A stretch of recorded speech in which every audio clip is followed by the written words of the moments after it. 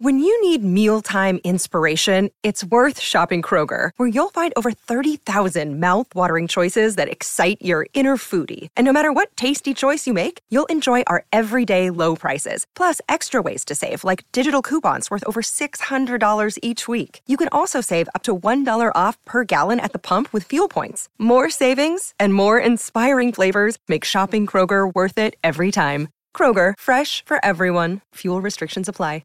If you're struggling to lose weight, you've probably heard about weight loss medications like Wegovy or Zepbound, and you might be wondering if they're right for you.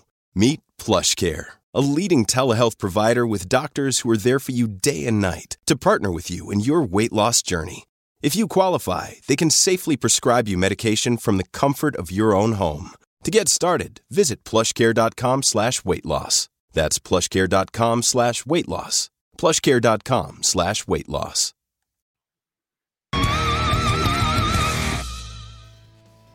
Hello, everyone. Hello.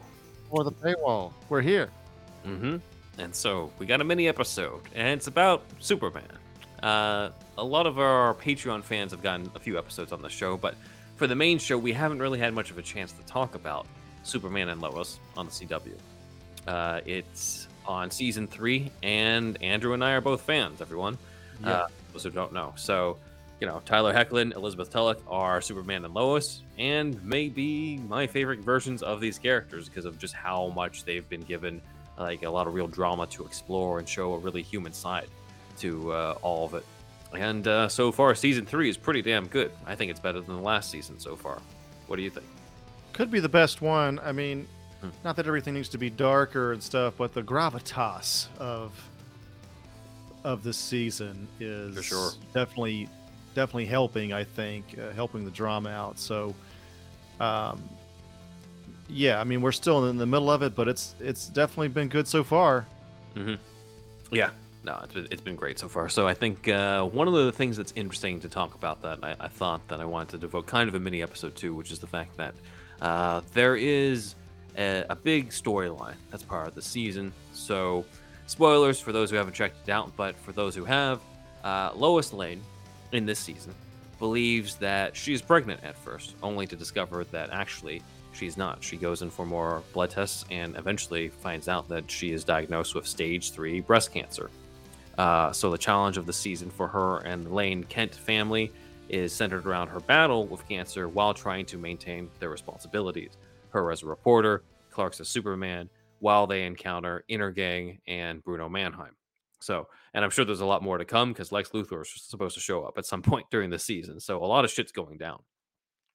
But if you've been an audience member for the show for a while, you know that I am a cancer survivor myself. In fact, this past weekend marked the 10-year anniversary since my remission of Hodgkin's lymphoma. So it's been 10 years on this. And question is, how does the portrayal of cancer in this show stack up to sort of what I've personally experienced? Now, again, I can't speak for all cancer survivors or everybody who's gone through it, but I can only speak to my own experience. So from what I've seen so far, I've got to say, I honestly feel like this show is one of the best representations I've seen of what it's like to go through cancer as somebody who is usually seen as too young to go through it. Usually, somebody it feels like the typical cancer patient is somebody who's like already in their senior years, but Lois isn't. I wasn't. I was 24 when I was diagnosed.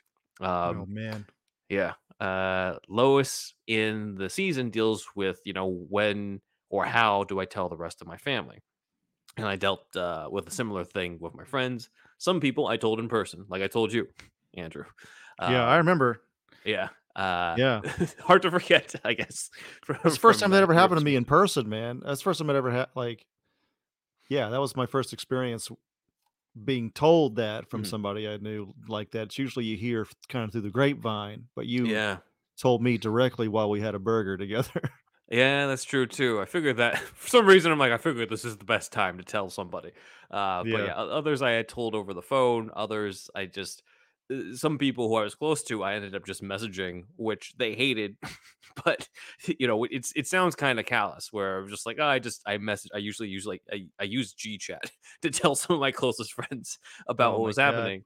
but the reason why is that like you get so tired telling everybody that you just at some point you're just like, all right, let me just cut to the chase and just tell somebody the easiest way possible for me in that. So I can kind of relate to what she goes through in the season where like you kind of suspect something's going on in the second episode, but she doesn't outright tell anybody, including her family, until the very end of episode 2. Um, Yeah. I didn't have to deal with that with my own family because of the fact that my dad's a doctor, full disclosure. He retired afterwards, but he was still at the hospital. So he found out along with my mom when I was still under anesthesia from Oh a man. biopsy surgery. So like they found out before me, and they let my dad tell me the news when I woke up. So that at least spared me the having to tell my parents aspect because they already knew. But I can only imagine how that must have felt as a parent to tell that to your own, to your own child. So it's an aspect that I felt was really well done in the show. And I also love that Lois is still visibly Lois in the season. A lot of times it feels like cancer in movies and TV shows. Suddenly they get a diagnosis, and like the next scene, they're like bald and 50 pounds lighter and in a hospital bed. And that's just not really that's like what happens down the line if it's several years later, but that's not like what happens like the next week. Um, Andrew and I were fortunate to meet Adam Mallinger, who works on the show over at WonderCon, and he told us they've talked to, they've done their research, they've talked to cancer survivors, they've made sure that this is a genuine experience being conveyed because everyone sort of encounters it differently, and I can see that through this. She very much Lois wants to continue her life in spite of cancer, and that's extremely relatable. Like I still wanted to keep writing, like I still wanted work to continue, and at a certain point, uh, you get kind of annoyed where people sort of treat you like you're fragile and you don't want to be treated like you're fragile, but you also don't want them to like completely expect you to be like you were before either. So it's like a fine line to tread. And you can't really expect people to read your mind either when you're going through that. So sometimes you want them to know that you're going through a hard time, and other times you don't want them to treat you as if you're fragile or as if you're having to go through a hard time. But again, people can't read your mind. There are times where you want to talk about it. There are times where you don't want to talk about it. Again, this is all speaking from my own experience. It might be different from other people's. Again, I just feel like that's really well done in the show because of the fact that like she's very determined to like extreme lengths, like more extreme lengths than I think I can relate to, where she even skips chemo in order to investigate Bruno Mannheim. Obviously, I've never done that, but I can understand. I can understand the need or the desire to feel like there's a sense of normalcy in your life to distract from the fact of what's going on, and how that can be a sort of veil over how scared you are about what's going on. So again, like this is all really well done stuff I was not expecting from this show, not because I don't think they're capable of it, but because I just wasn't expecting the storyline, from the way it looked like in the beginning. I'm like, oh, it looks like Superman and Lois, like Clark and Lois, are going to have another kid, and then suddenly things went darker, and Yeah. I wasn't expecting. Like I didn't expect that to be in the second episode at all. So uh, last thing that I want to say that I appreciate is they seem very up to date on cancer treatment these days, or at least what I went through back in 2012, 2013. Um, First off, she's not throwing up all over the place. They do mention anti-nausea medications, and that was true for me. Like the chemo thankfully has gotten to a point where anti-nausea meds are there so that you don't have to do that all the time. She can walk around with the IVs attached to her. Again, she's not like strapped to like a hospital bed and stuff at this point. She has a portacath in her chest, as we can see here. I had the same thing. Like that's basically what they use in order to inject what they need to for the chemo. And there, like nearly everything Lois experiences emotionally is something that I feel is true to my own journey or true to what it would be like in those shoes. So again, just wanted to have this little quick thing to salute the writers of Superman and Lois and everyone involved for how well everything's been portrayed this season, coming from the perspective of a cancer survivor. I'm looking forward to more. It's insane that all this is going down. It's this good, and Lex Luthor has not even showed up yet. So, but I'm sure they're going to kill it just like they've done it with everything else. So, it's been great. It's been great. So yeah, that's pretty much what I got in terms of Superman and Lois stuff. Any other thoughts on the season, Andrew? Well, first, thank you for your story, Ben, with the cancer stuff. Sorry to be like, all right, here's the mic, but Yeah, I'm out of stuff to talk about on this one. that's that's obviously not something I'm gonna be butting in with my jokes, like I normally would. So let Mhm, you have the floor there. So, but yeah, thank you for your story. I mean, of course, I already knew it, but thank you for sharing mhm, for the channel here and for the listeners. Um, I thankfully, knock on wood, I haven't gone through this. And I didn't know how accurate it was. So that's cool, and I mean, it does show just how plucky of a reporter she is. mhm, If we go back to the show, she's like using every chance she can get. I mean, spoilers for the show, by the way. mhm, But she's using just every chance she can get and not to like chase down her story. Um, and it's like the cancer's not really affecting her just yet. mhm, And it probably is. She's trying to run away from the reality of it, which is heavy, and it's in and of itself. And but she's also always been very tenacious with her reporting. So mhm, it really works, and it does feel like, so far anyway, it's very Lois driven. I mean, mhm, obviously she got cancer, and she is a title character, Superman and Lois. mhm, So it's not a, you know, it is what it is, and I think it's cool, and it's definitely a pretty heavy season, mhm. obviously so far, and I look forward to seeing where it goes for sure. Yeah, Yeah, definitely. it's a lot, man. It's quite a Yeah. lot. It's a lot, but I'm looking forward to what they got in store. Definitely looking forward Yeah, to Lex because again, if they've nailed Superman and Lois so far, so Lex Luthor's another major Superman character. Also, really love the John Henry Irons. I wish they gave him more of a steel looking costume, but that's yeah, another discussion. yeah. It's But another discussion.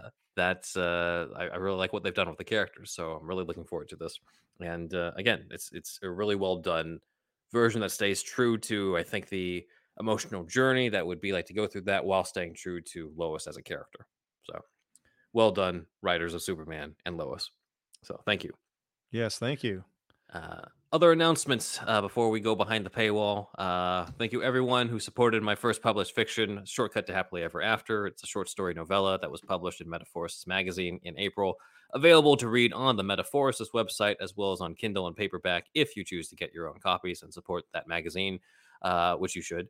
But a podcast audiobook version is available as well, read by podcast host Matt Gomez, which you can check out on YouTube. And thanks again to those who've already heard it on YouTube, such as Leander Nicholson and Jacob Patrick, who commented on it. Uh, Again, thanks to you, it is the #1 video on the Metaphorosis channel on YouTube. So thanks again for that. But that is not all that's in store for us. We're going to be in a movie, everybody. Whoops. So that is coming up soon. Specifically, it's a short film done by our Patreon patron and longtime supporter, Jeffrey Scott Richards. Jeffrey put us in his documentary, All Right Forever, talking about COVID experiences, but now he's putting us in a scripted short film, and we're going to be in it. Okay, well, we don't have the starring role, but we have a good chunk. I'll say that. I've looked at the script. We have a good chunk. So it's called Derek Magnum. And the log line is this. I'm reading it off of Indiegogo. Derek Magnum is one of the leading directors slash creative forces in the superhero genre today. When his wife posthumously publishes a tell-all book about his years of misconduct towards her, he loses everything, and now years later, he tries to find redemption in the eyes of his 21-year-old son. So I guess it's about the other side of cancel culture. It's about the redemption side of this, or can there be redemption for his past behavior, which I think is an interesting discussion and also relevant, Yeah, clearly very relevant to some figures in the superhero genre, including upcoming movies, but also just people in general, not just relegated to the superhero genre. So I think this is a good topic. And so Andrew and I will play ourselves hosting superhero stuff you yes, should know. So that should be easy from an acting perspective, I think. Uh, so far, I think we'll see when we start rolling. But we will be discussing Derek Magnum in our show in the short film, so check that out. But basically, Jeffrey could use your help on the production with festival and marketing costs, with feeding the main actors, with paying the composer. This is, the actors I'm referring to are not us. We're okay. We're good. This is more about the people who are on the set. We'll probably do all our stuff like we've usually been doing virtually on that, so we won't have to be worried about this. But yeah, this is to help out Jeffrey. None of the money in here goes directly towards us. It is all to help out on this project that we want to support and believe in. So head on over to indiegogo.com. The URL's right here. I'm not going to read it out. I tried it out for the ad that's coming up, and it was just too much of a mouthful. It's just Derek Magnum, a short film by Richard Scott J. There we go. So let's help him out. And nice. That is yes. Thank you, Jeffrey, for making us a part of your project. And everybody, please check it out on Indiegogo if you can, and send him a few bucks to cover the cost of crew and whatnot. Not us, just his crew and his other, costs that he might have. All right. So, yeah, go ahead and help out Jeffrey, and we will be discussing behind the paywall more about the Chris Brancato Flash script and the history of Flash fighting Vandal Savage. All right, everybody. So we are now going behind the paywall.